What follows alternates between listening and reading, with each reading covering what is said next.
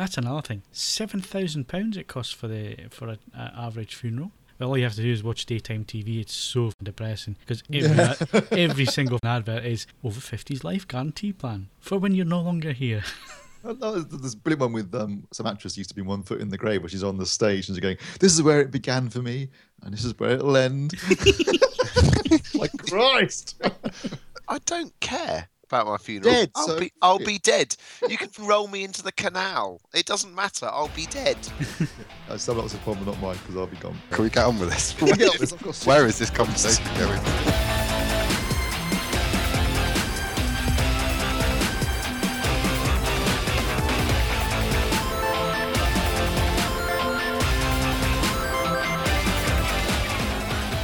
Hello and welcome to the AV Forums podcast for Wednesday, the 16th of March 2016. And joining me on this edition are Assistant Editor Steve Withers. Stop! I'm going to pee! News Editor Mark Hodgkinson. There is now a level 0. And Audio Reviewer Ed Selly. You'll never be the Dragon Warrior unless you lose £500 and brush your teeth. So, welcome back to the podcast. We've got lots to get through this week. Lots of news broke last week. Lots of launch event stuff to talk about, and lots of death to talk about as well. Just to raise the tone of the podcast, we will be talking about the death of things on this edition. So, let's start on a bright note, and then it can go downhill from there. Samsung launched their new. Actually, I've got to do competitions. Dear me, I forgot all about that. And it's in the running order as well. So competitions, current competitions. What can we win, Steve? You can currently win The Warriors on Blu-ray. I don't know if you've seen the film, but I actually quite like The Warriors. It's about basically a gang trying to get across the streets of New York. Late 70s, I think it was made. Again, with other gangs trying to kill them. But it's quite good fun. There's a famous line with "Warriors come out to play." That's not what I remember. What are you thinking of? Don't fudge with the Wongs. Oh, yeah, don't fudge with the Ducky Boys or something, isn't it? I thought it was the Wongs. Yeah, you're right, the Wongs, yeah. There's lots of different gangs and they've got different names. I think the Wongs are obviously the Asian gang. Directed by Walter Hill, I think. So there you go. That's available to win on Blu-ray to active members, and that competition ends on the 4th of April. And we got some previous competition winners. Mo3733 won Bullet on Blu-ray. And I'd like to thank John Best for his description of the plot of the film, which I think was pretty much bang on the money in the thread from last week's podcast. And also Sanjay and Pete FMB have won tickets to see Game of Thrones episode Hard Home in Dolby Atmos. So that's excellent. Blu-ray also comes out this week. Yeah, the won copies of that as well. Did he win copies as well? Even better. There you go. You see, it was worth entering that competition. Yeah, that was a great competition win. Right, like I said, before we go downhill and get all depressed and talking about death, Samsung have launched their new TV lineup. The main press event or press launch is this week, Steve, but you got an early look last week. I did. Popped down to the QA labs near Bracknell and had a look at the new lineup. Well, I didn't get to see much of the new lineup. They only had a couple of actual models there, but they took me through the new lineup in a presentation. They actually had the KS9500 there to have a look at, which is this year's flagship model. Technically, there'll be another flagship model because they are actually doing an 8K TV. But, let's be honest, there's 110 inches, 8K TV is going to cost an arm and a leg, and they're not, even by their own admission, they're not expecting to sell too many of those. So the realistic flagship model is the KS9500. One screen size, it's 3 screen size, 65 inches, 78 inches, and 88 inches. Full array backlight, and all the bells and whistles that they're bringing on this year. Obviously, it's got quantum dot, so wider color space, HDR support at least 1,000 nits of peak brightness, HDR10 support, and their new revised smart platform, new controller, auto detect, so when you plug in a device, it just detects it immediately, and you can control that using the universal remote control that comes with the TV. I've got to say, those features they showed me, and they did look really good, really useful little features. I think some of those aspects and some of the aspects of the smart platform itself are very intuitive and customizable. I mean, even though let's be honest, it does look a little bit like WebOS, it does work, and it looks quite good. And I mean, it places the emphasis on video on demand services and streaming services and catch-up services, and I think that's what people are using the smart platforms on their TVs for, so that makes sense. Picture quality look great. They've also got the Moth Eye filter on it, so it reduces reflections. They reckon that the viewing angles are slightly better this year because of the quantum dot that they're using this year instead of last year, and also their native black levels are slightly better and also slightly brighter because of the technology, the quantum dot technology they're using. So overall, it's to a certain extent, and I think we said this after CES, Samsung, were coming out with some pretty good TV, really good TVs last year that were already pushing the envelope in terms of technology and their capabilities. Certainly the JS9500 from last year, that would have probably have got Premium UHD certification this year if you tested it, because it was already delivering most of those things in terms of color gamut and HDR. And so there was, there's not much further they can go really this year, but I think what they've done is they fine-tuned and improved it, and to deliver a really solid lineup of TVs. So you've got the KS9500 at the top, you've got the KS9000, which is the one with edge LED lighting. Otherwise, it's pretty much the same in terms of the feature set, but it has edge LED lighting rather than the full array backlight. Then you've got, after that, you've got the one complaint I would have is that unfortunately with the flagship model, there's no option for a flat screen. It is curved. But after that, they are offering flat screen options at each of the levels then. So you've got the curved KS9000, KS8000, that's flat, KS7500, curved, and the KS7000 flat. Now, all the KS range, those are the SUHD TVs, they all support HDR10 with a minimum of 1,000 nits of peak brightness, and they all have quantum dot and wider color gamut, etc. So they're kind of offering a very strong lineup across the entire KS range, and they're giving you the option of flat or curved, with the exception of the flagship KS9500. After that, they've got the KU6500, which is their sort of not quite entry level because it was a lower level than that, but certainly it's sort of the mid-range non-SUHD 4K TV. So there's a KU6500, that's curved, and there's also the KU6400, which is flat. And then the entry-level 4K TV is the KU6300 curved or KU6000 flat. And they're coming in a lot of screen sizes too. So they're really covering, obviously there are a few full HD models, but it's really it's probably about Ultra HD, 4K, HDR across the entire range, although only the SUHD models have the sort of 1,000 nits peak brightness. The rest of them have got what they call HDR Pro, which isn't as bright. But it's a strong lineup. It's a strong lineup, good, lots of screen sizes, and it's good that they're giving people a choice of curved or flat. Well, just thinking about this, if the arch advocates of the curved screen are offering a significant quantity of flat screens in this lineup, does that mean that we might finally be free of what, let's face it, is another concept which has failed to excite the public's attention? Do you think this is the beginning of the end? I can't speak for Samsung, but anecdotally from other manufacturers, they have all said that they've not been that successful. And a lot of them have dropped it this year. I don't think Panasonic are doing any curved screens, are they, Phil? Nope. So Panasonic have dropped it. I think Philips are doing one curved screen still this year, maybe not even that. I think maybe they're ditching it this year as well. Hasn't been a success. So certainly the other manufacturers don't seem to think it's been a success. I can't think of Sony either, can you? No, I don't think Sony. No, you're right. So Sony have got one, but they've only got one. So really, they're either paying lip service to it or they've ditched it entirely. Now, there would be an enormous loss of face from the point of view of Samsung if they just said, no, it's been a failure. But I could imagine it being quietly phased out over time. Well, the fact that 50% of the range is flat this year that's more than being quiet, to be honest. Yeah. It's just a shame that they're not doing a flat KS9500 because I think that would be, really popular with the enthusiast. They are still trying to infer that the curved ones are slightly better, aren't they? With the higher product code numbers, even though they're the same TV. The 7. Yeah, all the features are identical. Other than the only thing missing on the flat ones is the auto depth enhancer, which is a feature designed specifically to work with the curved screen. Yeah. Any indication on pricing? No, not yet. Did you get to watch anything on them? Yeah, I did. I got to watch. I tell you what, I've got to say the 9500 looked great. I watched a whole load of HDR content and 4K content and some various test pans, and it all looked really impressive. What was very impressive was they were showing the 9000, the KS9000, against last year's JS9000, and the addition of the Moth Eye and the new quantum dot technology they put into the TV really does make a difference. I mean, in terms of the black levels and that, there was a noticeable difference between the two panels, which I thought was quite impressive. So I think the KS9000 could be quite a strong range for them this year because obviously it would be cheaper than the full array backlight. And as long as they can make sure, and it looked, certainly on the panel they had in the demo, it was a nice even backlight. There was no obvious clouding or bright corners, edges or anything like that.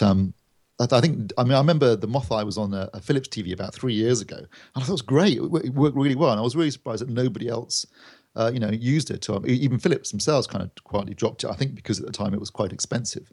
But if Samsung have got a way of doing it at a reasonable cost price, then I think that's a really cool addition to their lineup in terms of.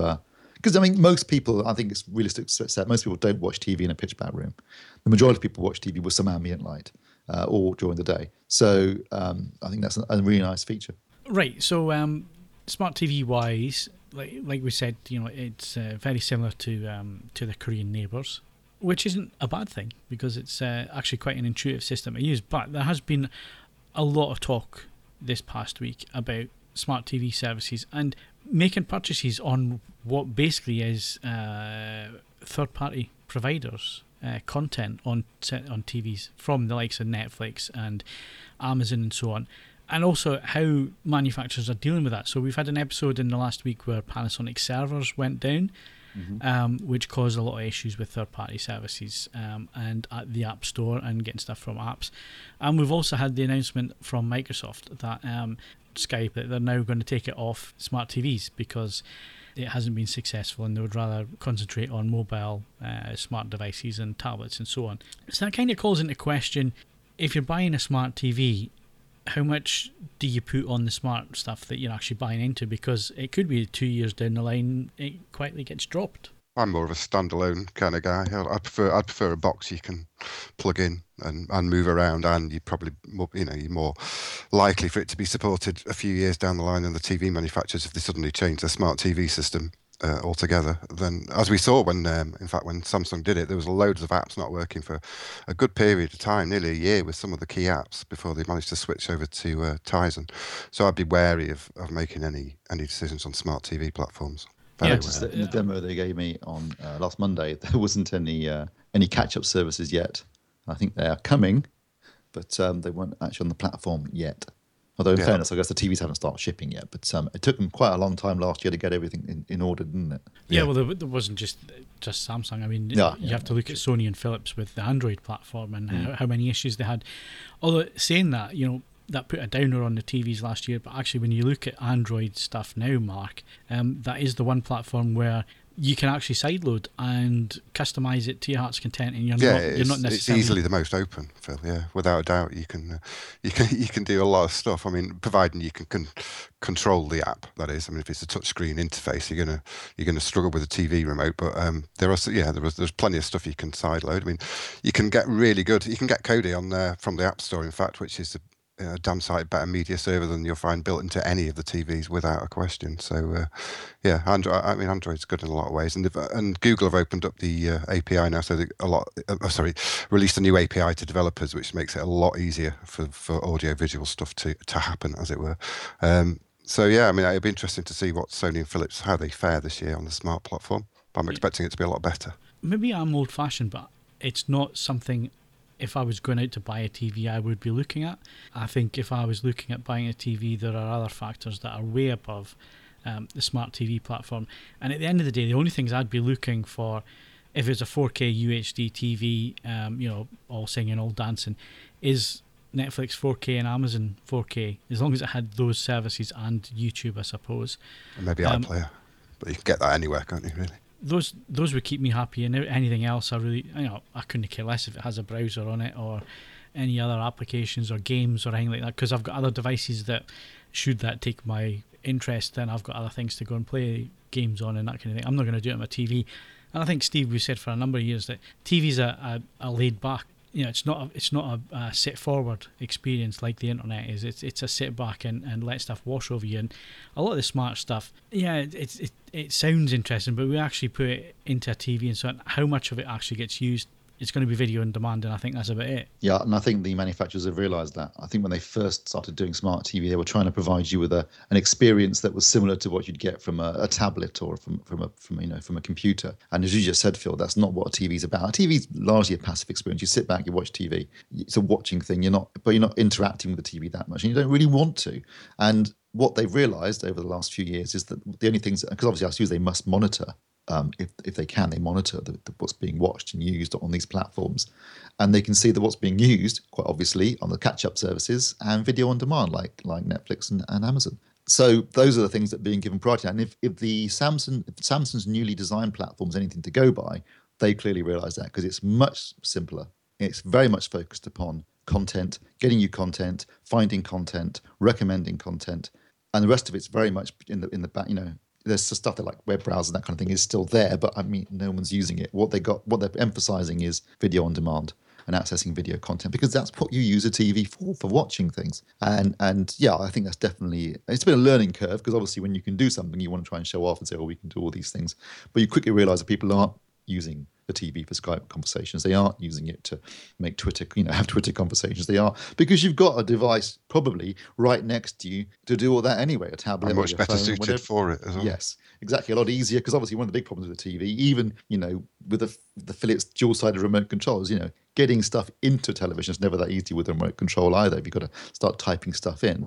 So what you want to do is you want to just find content and watch it. And the easier they make that, and the more accessible, I think, the better. And that's pretty much what they've realised. Yeah, obviously second screen and stuff as well is proven popular, but yeah, it's all about watching stuff. It's not about interacting with the TV as such. And I guess, Ed, as an outsider for something like this, because I know you've got a GT. I know you got a GT60, which hasn't got a hell of a lot of smart functionality about it. But if you were going out to buy a TV tomorrow, let's say it gave up the ghost and you really had to go out and buy something, where on your list of priorities does smart TV come? A long way down. Put it like this, as you say, I've got a GT60. It's a very old lady in television terms. Even so, even if that's a limited smart TV, it's still chock-a-block with stuff I've never even selected.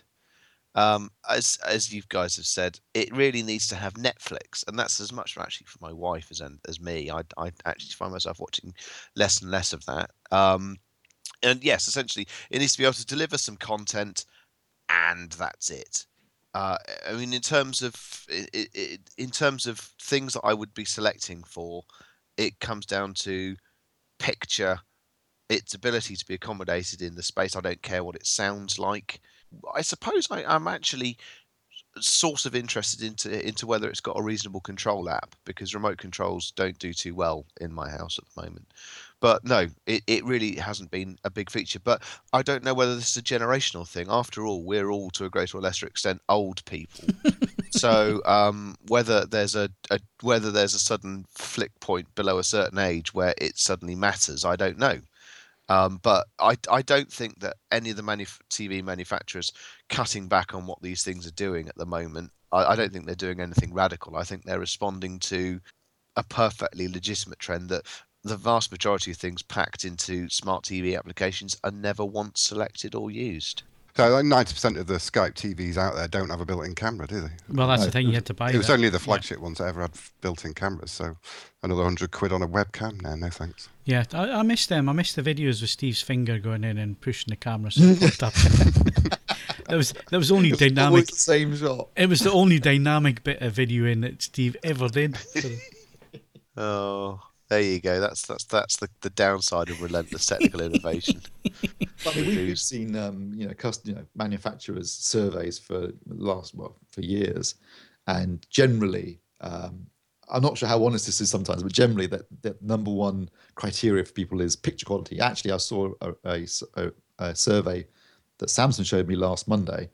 And interestingly, that the number one criteria was price. I think that seems more realistic. That's got to be the number one criteria for everybody. Price. Yeah, for the mass market, I think it is. Yeah, the other thing is, and again, I'm not having a go at our listeners. I would never ever do that. But we all tend to live in this little dome called AV Forums and AV in general, and we're all enthusiasts, and we all like this technology and all the rest of it.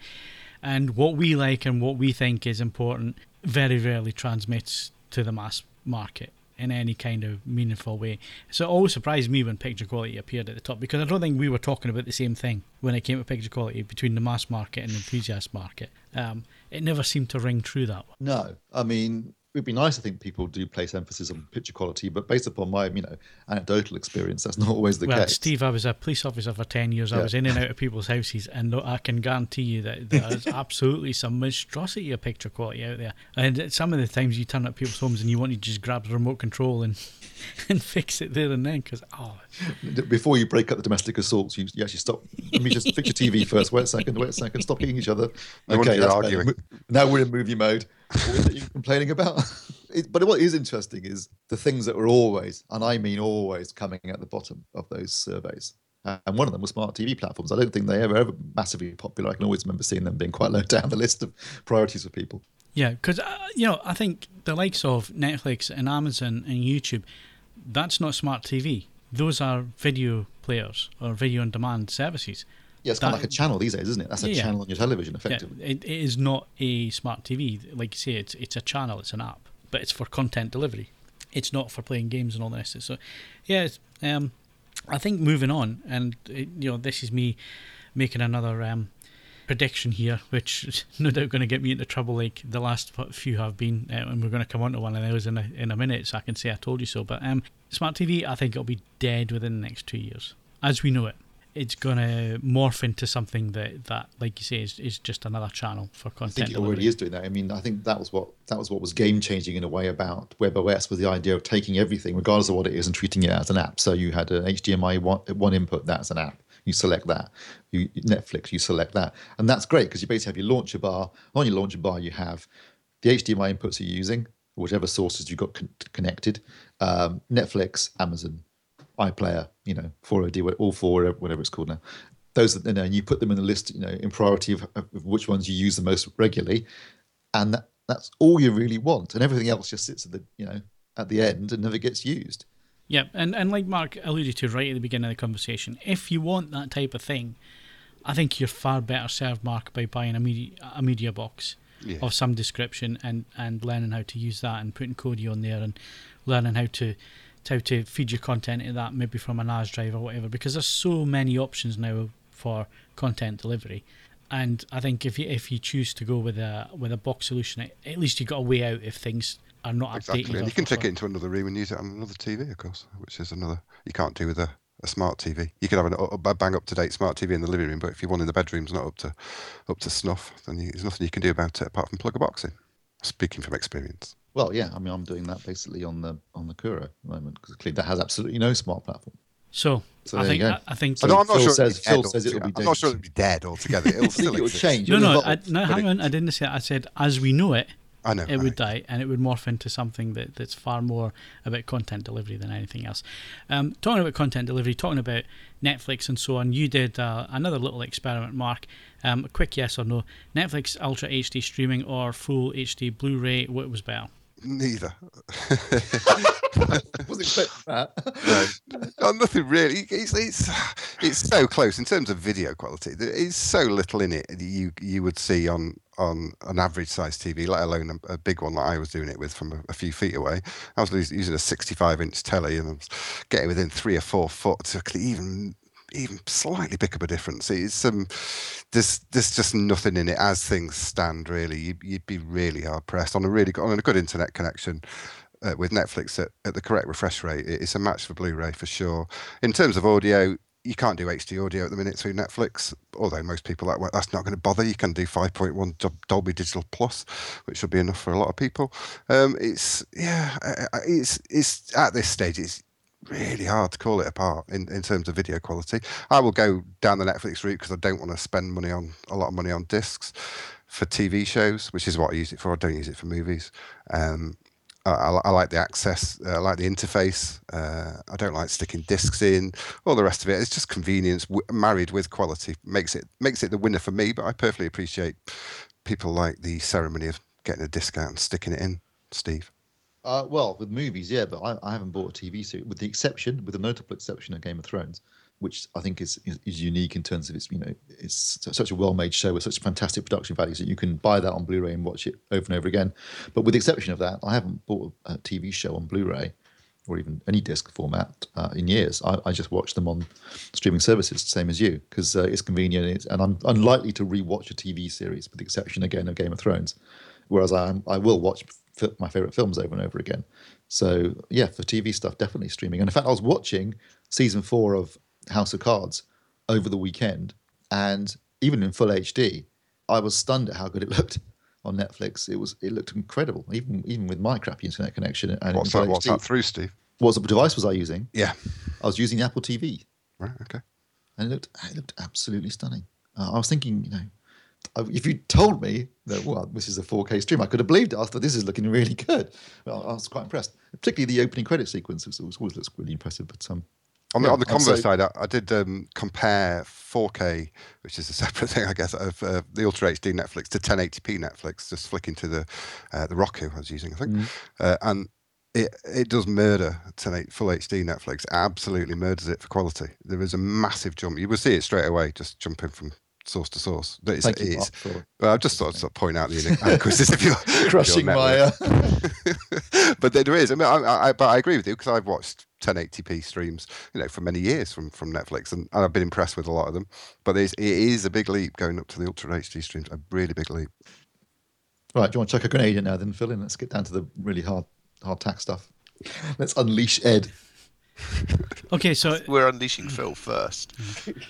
So, like I said, I promise you, I told you so, and I guess back in 2010, when 3D technology came along for TVs, I happened to say a couple of times that I didn't think it had the traction to become popular with the mass market. I thought it would be popular with the enthusiast market to a certain degree, but I thought in terms of the mass market, it wasn't going to work, and it wasn't going to work for quite a number of reasons, which you've actually listed in your Death of 3D TV article, Steve, on the homepage, which has caused quite a bit of a debate, really.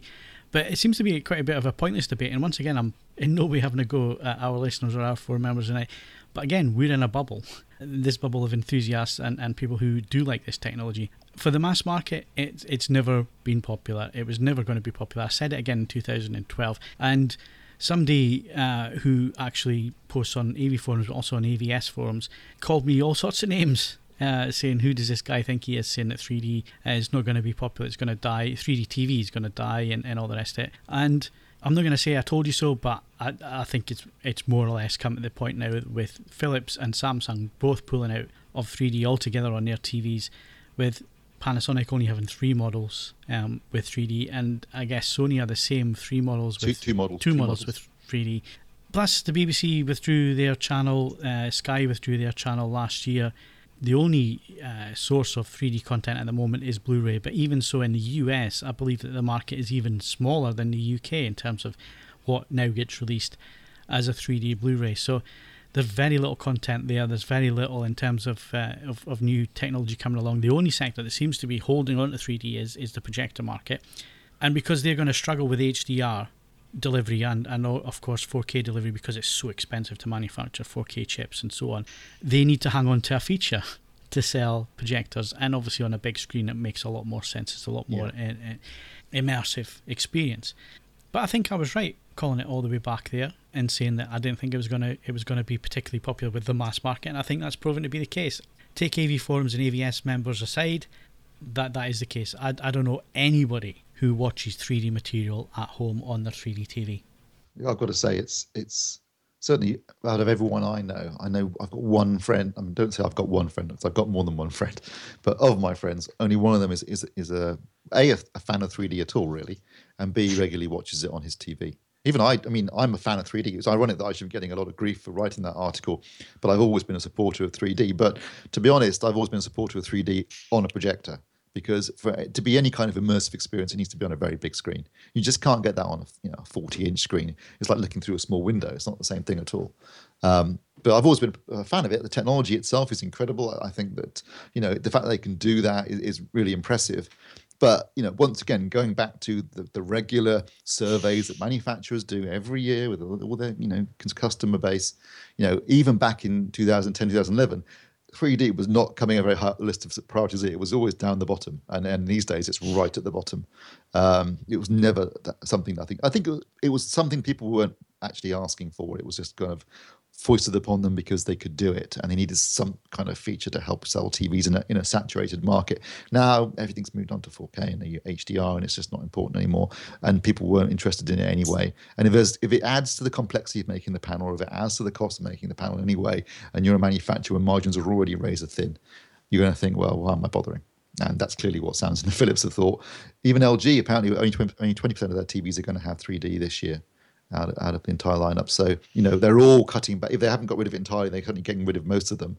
And I should imagine by next year, 3D TVs will be quite rare. New 3D TVs, should I say. Yeah. I mean, I did make this point perhaps more than once in the accompanying thread.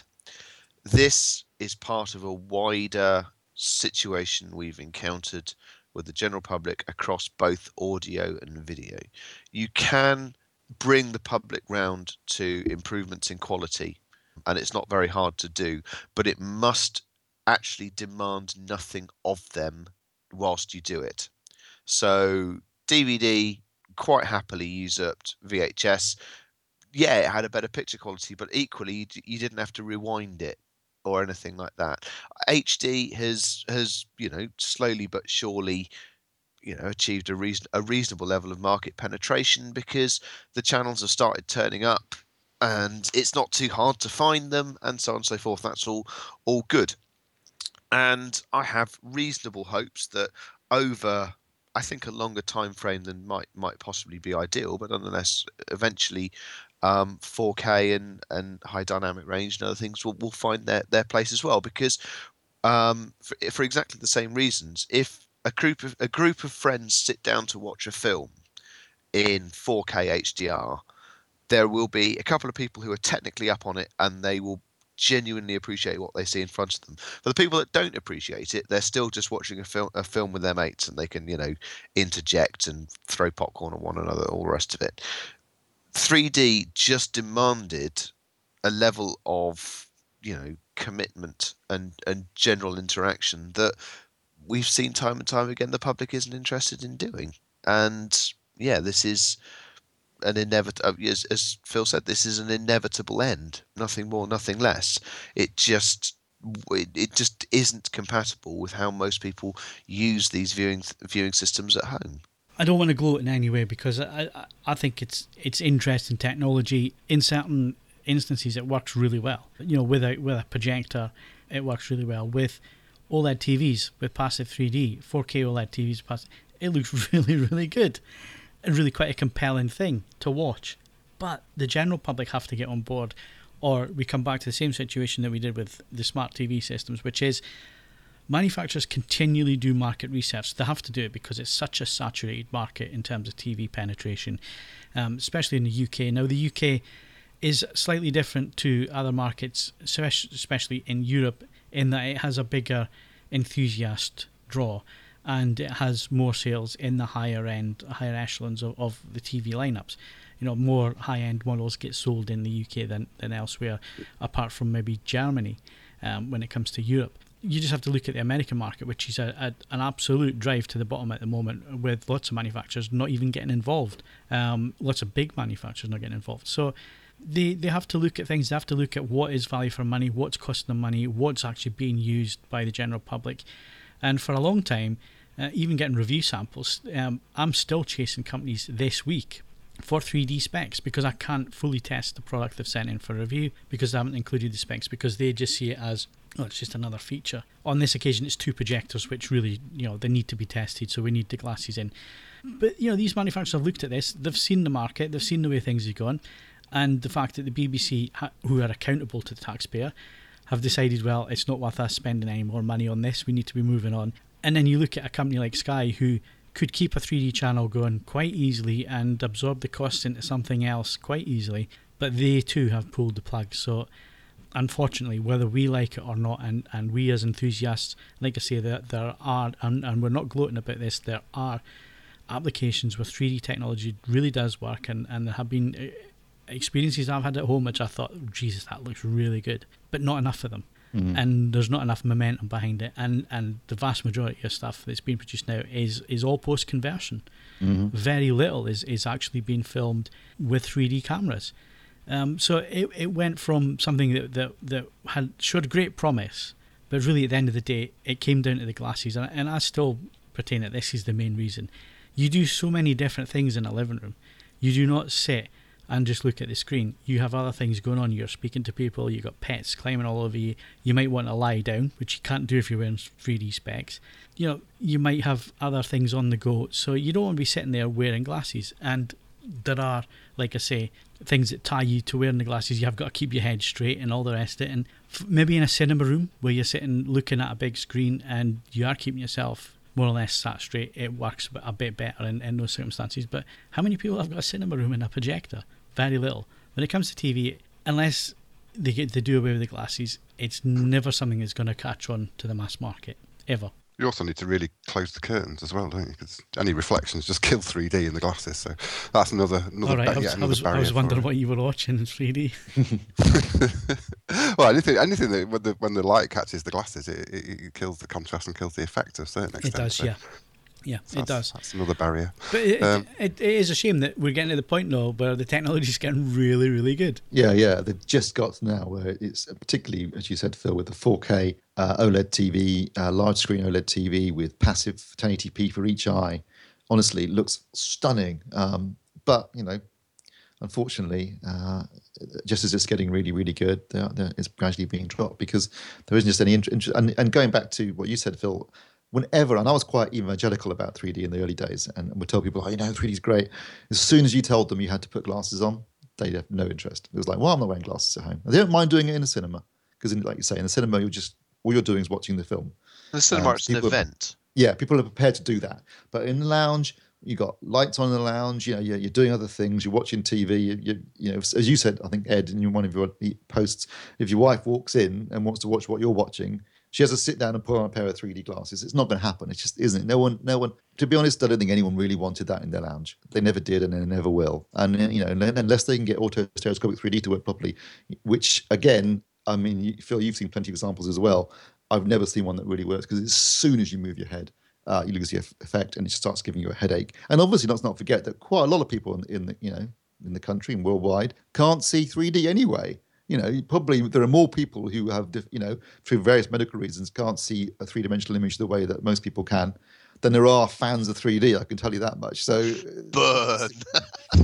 I mean, I bet statistically speaking, there's more people with one eye than there is fans of 3D. So, and that's, if you do have a problem with one of your eyes and you can't focus and get the 3D effect, there's immediate non-starter for you. And even people that can, have healthy eyes still end up getting headaches. And if you watch, and I've done this, unfortunately, I've watched long periods of watching 3D, where I've watched like a couple of Hobbit movies in 3D back to back. Take 6 hours of those glasses on, active shutter particularly, it's tiring and it will give you a headache. And you will have had enough by the end of it. It's given me a hangover, an actual hangover. If I watched a 3D movie the night before, the next morning I would wake up with a raging headache every time.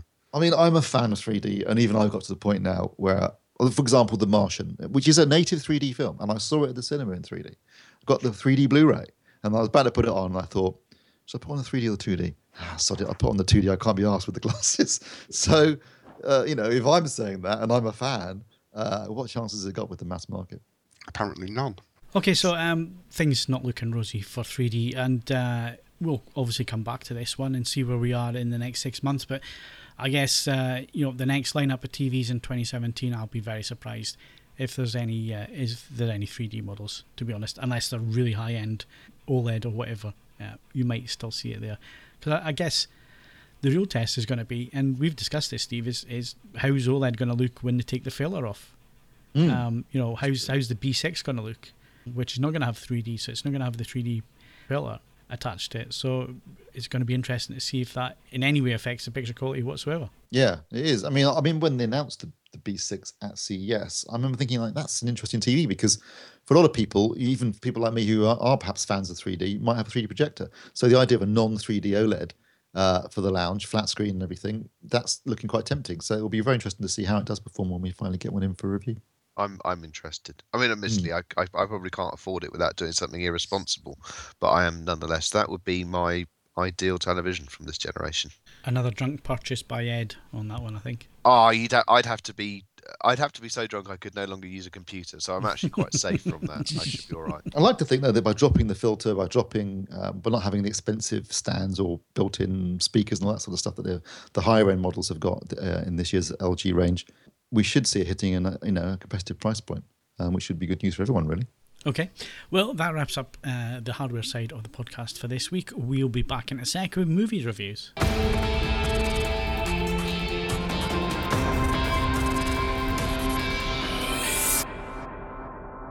Okay, moving on to movies, and what can we go and see this Friday, Steve? Well, interesting one this Friday, actually. 10 Cloverfield Lane, which is a film that, in this modern age of the internet and everything, I don't know how they managed to do this, but it's a film that they've managed to make in almost entire secrecy, that no one knew was being produced, that no one knew had been made until about 2 months ago when the first trailer hit. It's a kind of sequel to the film Cloverfield, which again was a film that was made in quite a lot of secrecy by J.J. Abrams. I think he was the producer on Cloverfield back in 2008. And this is a film, I think, if you've seen Cloverfield, it's like a found footage film about a monster attack in New York. And this is meant to be following on from that, so maybe post-monsters attack or something like that. But I'm not quite sure what it involves because, again, the trailer is fairly ambiguous. But I'm just amazed that they can make an entire feature film with a big cast. I mean, John Goodman's in it, and Mary Elizabeth Winstead? Yeah, Mary Elizabeth Winstead.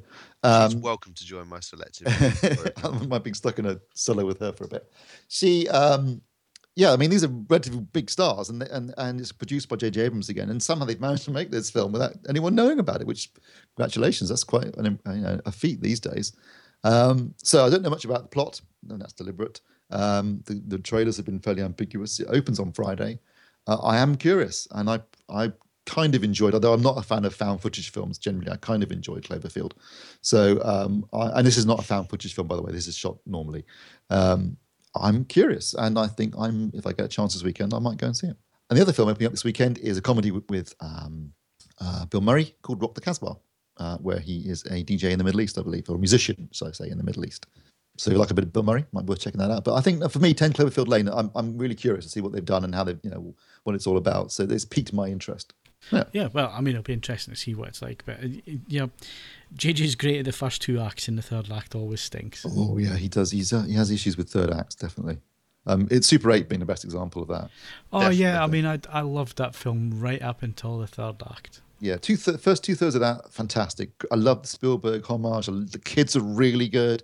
Had lots of interesting stuff going on, and then in the last, it tries to have his cake and eat it at the end, and it just ends up with cake all over its face. I'll tell you what I ended up watching at the weekend, and I forgot how much I loved the film and how well made it was. Poltergeist. It's on Amazon at the minute, and I just happened to see it, and I thought, I'll watch the first 5 minutes, and 2 hours later, credits rolling. I forgot how superb that film was. It's still scary. Oh yes, it is. It is. It is. It's. That's. I mean, that did not need to be remade. Did it? They nailed it the first time out. All right, Steve. So I've been buying loads of Blu-rays recently, and I'm hooked. I need to go and buy some more. Actually, you've even been buying 3D Blu-rays, which I find quite amusing. Yeah, but they've also got the Blu-ray version inside the box, and they were like £4 a piece. So I wasn't going to say no. But what can I buy this week if I feel like it? Right. Well, as you mentioned at the top of the show, Game of Thrones season 5 comes out on Blu-ray this week with the Dolby Atmos soundtrack. So that's the big release this week. Basically, really expensive. It's the same price as what I paid for season 1 to 4. It's $29.99, isn't it? No, it was 30-something quid that I saw. I think on Amazon it's $29.99. But to be fair, HBO series are never that cheap. They are a bit toppy price-wise. But I do think you're getting value for money in the sense that you're getting 10 episodes with high production values, fantastic picture and sound. I mean, if you read Simon's review, as with all the seasons of Game of Thrones on Blu-ray, they look and sound stunning. They are cinematic in terms of their production values. The money's up there on the screen, and I watch these Blu-rays in the home cinema because they can stand up to being projected onto a big screen and still look fantastic. So I don't mind. I don't really object to paying a bit extra for these. And like I said earlier, it's the only TV series I buy on Blu-ray now because of that. So if you're interested, and I'm sure there are plenty of fans out there, people who will buy it, it comes out this week. And obviously the new series starts it's in April, isn't it, Mark? I think it's either the 11th or the 18th that it first starts broadcasting on Sky. on Sky Atlantic. So not long to wait until season 6. And there was some shockers at the end of season 5, I have to say. So as always, so I'm looking forward to seeing what happens in season 6. I hope it's better than season 5, because season 5 felt like 4.5 to me. It was I was quite let down. It never seemed to go anywhere from season 4. We kind of left at the same point almost as you were at the end of season 4. But anyway, and I also think that big shocker at the end of season 5. Yeah, I was just going to say, when that's talking about spoilers and stuff, maybe we should. I'm not going to say anything about what the shocker is. I'm just saying I was very shocked. It did bugger up Ed's theory. No, I don't. I don't. Look, I don't want to know. I've got. Thanks to again another just the simple appearance of a person in that episode prior to the shocking event meant that actually it wasn't terribly shocking at all. Sorry. Okay. All right. Anyway, Game of Thrones is out this week. Next week, you can get on Blu-ray Steve Jobs, the Danny Boyle film with Michael Fassbender about obviously Steve Jobs. Is it any good? I watched it at the weekend and really, really enjoyed it. In fact, you know what? It's 2 hours long, and I've got to say, that 2 hours shot by, because typical Aaron Sorkin, there's loads and loads of talking and lots going on all the time, and it rattled along, and I couldn't believe that 2 hours had gone in the blink of an eye. I really enjoyed it. I thought my only complaint being, whilst Michael Fassbender is really good, he's a great actor, he just doesn't look anything like Steve Jobs, whereas maybe not such a good actor, but Ashton Kutcher really did look like him. So you're always aware it's Michael Fassbender acting, and you never kind of buy into him being Steve Jobs. But the structure is interesting. It takes place basically in a period of time before 3 key launches: the Macintosh launch, the Next launch, and then finally the iMac launch. So I enjoyed it. I thought it was good. Black Mass is out next week. Saw that on the plane when we were going to Vegas. Phil, I think you saw it, didn't you, on the way back? Yeah, I did. It's something that I didn't mind watching on a 7-inch screen, but I thought it was trying to be a bit too worthy. Yeah, it was. I thought Johnny Depp, for once, for first time in a long time, gave a decent performance. But it's one of those films that's about some pretty unlikable people, and it makes it difficult to really, associate or empathise with the characters. Yeah, I also thought again, third act was a bit sloppy. Yeah. Well, apparently it was quite cut. A good 20 minutes was cut out of that third act, because there's a whole bit where he goes on the run that basically just jumps from that to him being caught. It just felt really rushed and really just thrown together. Yeah, so which was a shame, because up to that point I thought drama wise and performance wise it was really good. But like you say, I mean, it's characters you don't necessarily like, but I think that works dramatically if a lot of care and respect is taken in telling the story, and you have a character that you can pin to as the good guy. The problem was they were all bad guys. Yeah, and, I mean, you can make films where the characters aren't nice. I mean, no one's particularly nice in Goodfellas, but it still works because it's a really well made, really well structured film. I think Black Mass probably, because it's, I don't know, it definitely lost its way in the third act. Also next week, The Good Dinosaur, Pixar's second film last year after Inside Out. Haven't seen it. I have got it actually on 3D Blu-ray, but I haven't seen it yet. Oh dear me, it's a 9 you don't buy. Well, I've got every Pixar movie, but it didn't look particularly good, I have to say. So this is definitely one of those purchases where I'm just doing it to keep my collection intact. And also coming out next week is The Hunger Games Mockingjay Part 2, which I have seen at the cinema, which was a pretty good conclusion to the Hunger Games series. I quite enjoyed it, actually. And if you're a Hunger Games fan, I'm sure you'll, but if you haven't already seen it, I'm sure you'll enjoy watching that on Blu-ray. And that's it for next week. So you mentioned Goodfellas, classic, absolute classic film. I only saw that about 7 years ago for the first time, believe it or not. I'm one of these people who, I don't know, I just tend to forget to watch the really worthy films. And if you take a look at the AFI 100 years top films, I think it's top 100 films, and I have seen 49% of those films on that list. And when you go down the list, I was quite ashamed of myself, because the ones that I've guaranteed I've seen are the Spielbergs, the Alfred Hitchcocks, the blockbusters, basically. Now, I have seen a few of the classic films in there, but there are titles which I am ashamed to say, worthy films as they are, stuff like Raging Bull, and I saw it for £4 the other day, and I nearly bought it in Blu-ray, and I really should go and buy it in Blu-ray and watch it. Never seen it. Stuff like, what was the one I bought the other day? I've never seen it. Taxi Driver. I've never seen Taxi Driver. There's other stuff in there like The Searchers, never seen it. Heard all about it, but it's one of these things I've never gotten round to watching. And there's other stuff in there that I've seen bits and pieces of. So The Graduate, I have seen that, but I can't really remember much of it. But I know I've seen it. It's a Wonderful Life. It was on the TV every Christmas, so I think everybody on the planet's seen that. The interesting, obviously, fact about that film is that it absolutely bombed. Quite a few films on this list. Yeah, it didn't do that well when they first came It out. absolutely bombed, and it changed Capra completely. I mean, I don't think he ever recovered from it. Again, stuff like that, you've seen it over and over and over again. But there's other stuff on the list, and stuff that, like I say, I am actually quite ashamed that I haven't seen a lot of these things, like the Maltese Falcon, The Bridge over River Kwai. Never seen it. I've never actually gone around to seeing it. Doctor Strangelove. Never seen it. You see, at least I have that's seen. terrible. Can't watch that. Actually, I'm quite That's surprised. really, In that really case, funny. weird to relate. Of your 49%, actually, I think it may be that I've seen the other 51, but there are films there that I haven't seen. Yeah. Obviously, as you might expect, as you know, we've established that I've gone through life without watching large swathes of vital stuff. But no, Jaws, one of the films you haven't seen. no, I've never seen Jaws. Oh, it's an absolute classic, Ed. You'd really like it. You really would like it. It's on my list of things to do. It's not about the shark. I think you'd like it. But yeah, I mean, I know exactly what you're saying there, because there's many times there's a lot of these films I actually own but I've never watched, and some of them on DVD which I have owned and then sold on and never watched them. Can I admit now, Ed, to Apocalypse Now? To be honest, You've never that's seen so Apocalypse long. Now? It's such a long film. I have it. I have all the editions of it on Blu-ray. It's still sitting in the cellophane.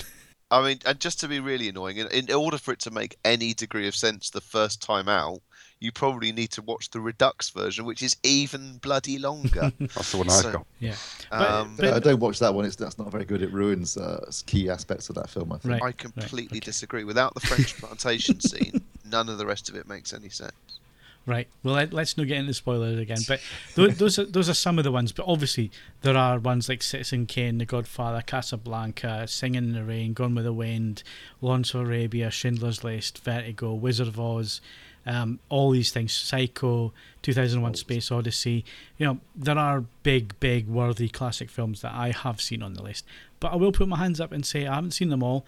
I don't pretend to see them all. And I'm also going to say a lot of them don't really inspire me to go and watch them right away. So, you know, I guess I'm not going to be the only one here. I mean, I know Steve's going to probably be the highest scorer here, but I'd be surprised if Mark scores that much higher than me. I got 60%, which was 62, I think. I went through the list on Friday and looked, which surprised me that I've seen that many. But then I did used to watch a lot of movies, and I just kind of fell out of it about 10 years ago. Coincidentally, when I had a child, perhaps that's that has something to do with it. I did used to watch a fair few movies.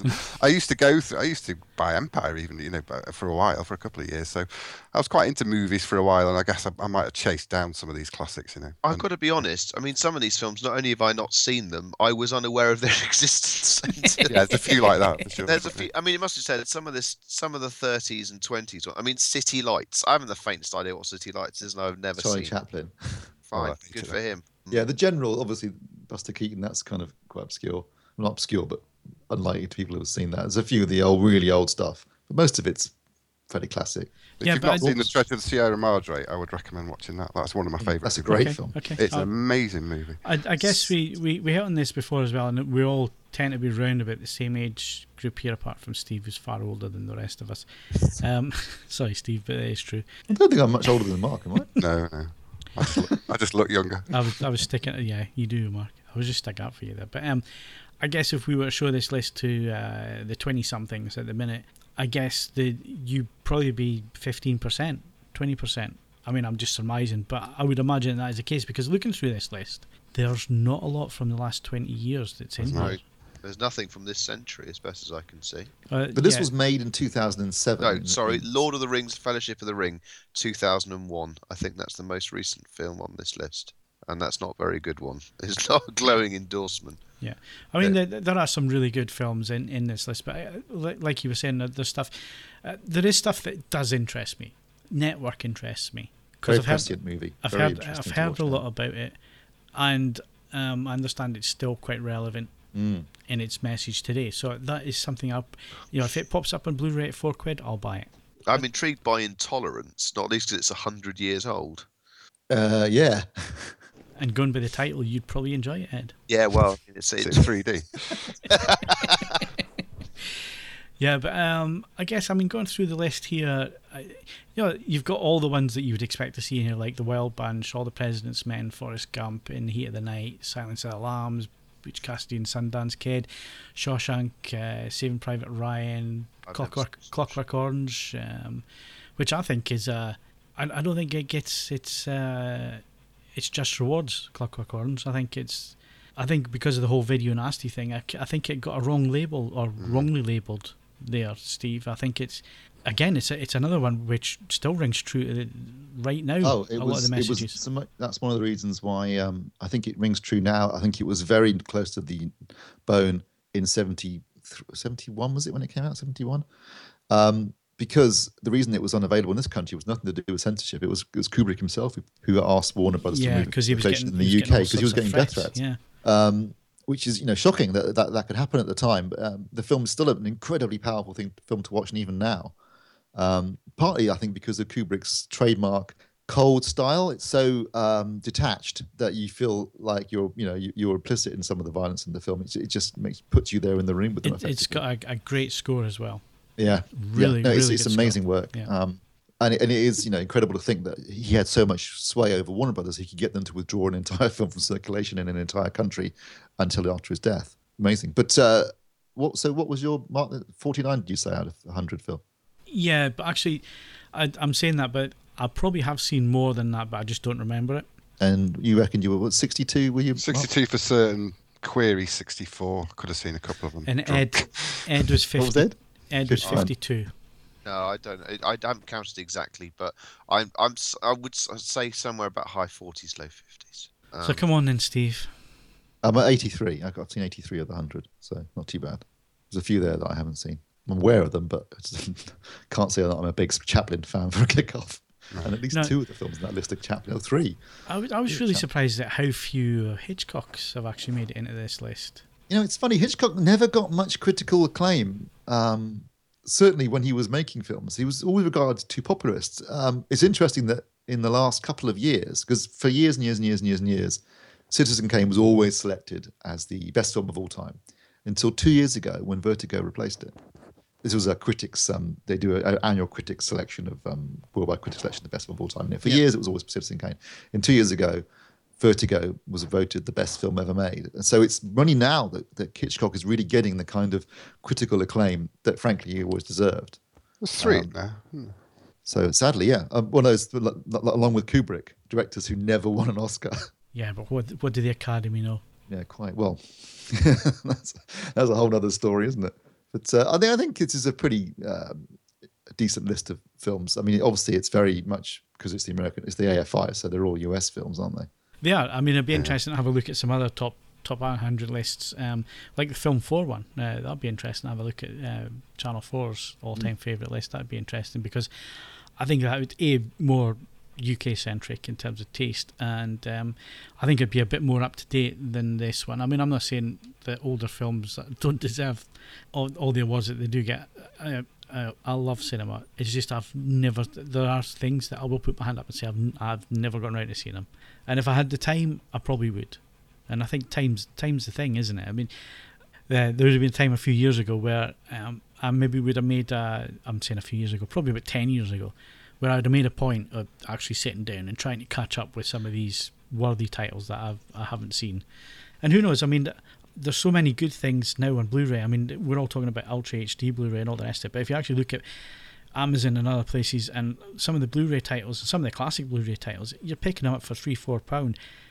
Even 3D Blu-rays. I think I picked up Star Trek the other day, and I picked up, that's a new Star Trek, Into Darkness. And what else was it? It was something else new. Oh, Man of Steel, because you've all been talking about Man of Steel. I thought I'll go and get that. And I paid all of £8 for both of those, and they're both 3D Blu-rays. We're all talking about the next format. Well, there's plenty to watch on the existing formats at the minute, and some yeah, that's true. Give me a good opportunity to catch up with some of these that I've never seen. I think that Withers needs to compile the 100 worst films as rated on IMDb, and we'll see how many of those we've watched, because I think the answer is, in the case of my wife, a worryingly large number of them. Yeah, but has your wife actually sat down and experienced the film that is Whoopi Goldberg again? Do you know what? I think she refused to be drawn on this, but I have a sneaking suspicion that Kirsty has at some point seen Theodore Rex. Once watched, you can never forget it. Well, yes, but You you can can never deny it. undo that. So I still can't believe you fell for it and actually sat and watched it and reviewed it. I don't know. I'll tell you what, it is worth watching because it's one of those films that's so bad it starts. Yeah, to as I say, the once sight of Whoopi Goldberg, who can barely move in that outfit, trying to pick something up from the ground, is worth it alone. And she sort of tries to bend with that because she can't move her back, which is what I can only describe as a giant girdle to hold her in, because obviously she's in and this has never been allowed in the first place, a skin tight outfit. It's and the look on her face half the time when she's basically just being forced to do this, it's worth it for that alone. Although Laura did walk out of the lounge, she refused after 5 minutes. She said, "I'm not watching any more of this. Life's too short." Oh, you only watched it in the lounge. You didn't actually put it in the home cinema. No. Said with the horror in his voice there. Talking about films that you have fond memories of and then you watch them again. Bad Boys. I had to buy the US box because the Sony screwed up the Region B release, because Bad Boys wasn't the 20th anniversary edition in the UK box. They done it with the older disc for that. So anyway, I bought the US one. And Bad Boys, I sat and watched it. I've watched it a couple of times now because I've been testing different projectors, so I wanted the same bit of material. And it hasn't aged well. Did we really dress as badly as that in the 90s? And furniture as well. There's a lot of furniture in there, and I'm thinking, oh Christ, I had one of them. And there was pillowcases, and they had that like Miami design. Do you remember them from the 90s? And I was thinking, oh God, I used to have a bed like that, and it really hasn't aged well. Apart from the Porsche that's in it, I think everything else has aged quite badly. I mean, you wouldn't want to see Will Smith with his shirt open these days with his six-pack and all the rest. I mean, that seemed to be the thing. It was how little clothing that the male leads were. It's quite warm in Miami. Yeah, but it seemed to be the male leads that were losing the clothing. Yeah, but it's a lesson actually borne out by any number of films across the decades. If you are achingly of the moment in fashion and design terms, it is highly likely you're going to look like a monumental dick in 10 years time. That's not specific to Bad Boys. That must follow us across every generation. If you pick something like trying to think of Wall Street, for example. Yeah, that is very much a film of its time. The stuff that's going on in that film, the clothes they're wearing, the Daryl Hannah's interior design is awful. And when I was busy trying not to die yesterday, there was one of the airport movies on a long way down the Sky Dial, and there was some fairly bold clothing choices being used in that as well. Yeah. So for every Steve McQueen, a timeless fashion icon. And also, let's not forget, when you think, oh yeah, Steve McQueen, he's cool. Every time you try and dress like Steve McQueen, you look like someone going off to visit your gran. But somehow McQueen can always carry it off. Yeah, absolutely. So being timeless isn't that easy. But generally speaking, don't be exactly of the moment. The most depressing thing was that how young Will Smith and Martin Lawrence look in that film. They look like teenagers. They're so young in that, and you just realise you're getting old. Imagine how old they're going to look in Bad Boys 3. I don't know. I wonder if Martin Lawrence will still get top billing. Yeah, I've still got on to Bad Boys 2. I can't remember the plot of Bad Boys 2. Actually, it's completely gone. It's largely irrelevant film. Is it? Okay. It's just a massive bunch of shoot-ups and car chases. But I have now found the ultimate test scenes for DIs, dynamic irises, and that is the credit sequence of Bad Boys, and then the heist at the beginning of the movie, because it takes place in such dark surroundings, but there's lots of bright white, and there's bits where this Sony that I'm testing in a minute is strobing away in the high dynamic iris setting because it's changing so often. So I think I found a real torture test there, so at least something positive comes out of that. Is that going in the cons column? Not good with Bad Boys 2. There's a bit when they're singing "Bad Boys, Bad Boys, what you gonna do?" and he goes, "I don't know the second verse. We only ever usually sing the first one." Actually, I've got to say they are guilty pleasures of mine. I do think they're quite funny. It was just how dated they are, Steve. I wasn't expecting that. I wasn't expecting the nostalgia. 20 years, mate. It's long. That's when you realise we're getting on a bit, because 20 years is quite a long time. It's like if you extrapolate back from 1995, we're talking 1975 in Jaws. So, yeah, it was a long time ago now. Different century even. And on this podcast as cheerily as we began. Yeah, well, we started on death. We talked about Death of 3D in the middle, and why not end on death? It's to kill myself. Death edition. It's coming for us all. Anyway, on that death bombshell, that is the end of the podcast for this week. My thanks to Steve Withers. Skadoosh. Mark Hodgkinson. This will be easier than I thought. Put some passion into it. I don't know. All right. I don't know how to act this, but this will be easier than I thought. And Ed Selly. There are no accidents. Don't forget you can follow us on Twitter and Facebook, bookmark AV Forums for latest reviews, news and video, and of course you can leave us a rating on iTunes, and next week we'll read your name out if you do that. So go to iTunes now, give us 5 stars, nothing less than 5 stars will do. I'm Phil Hinton, thank you very much for listening, and we'll see you again next Wednesday.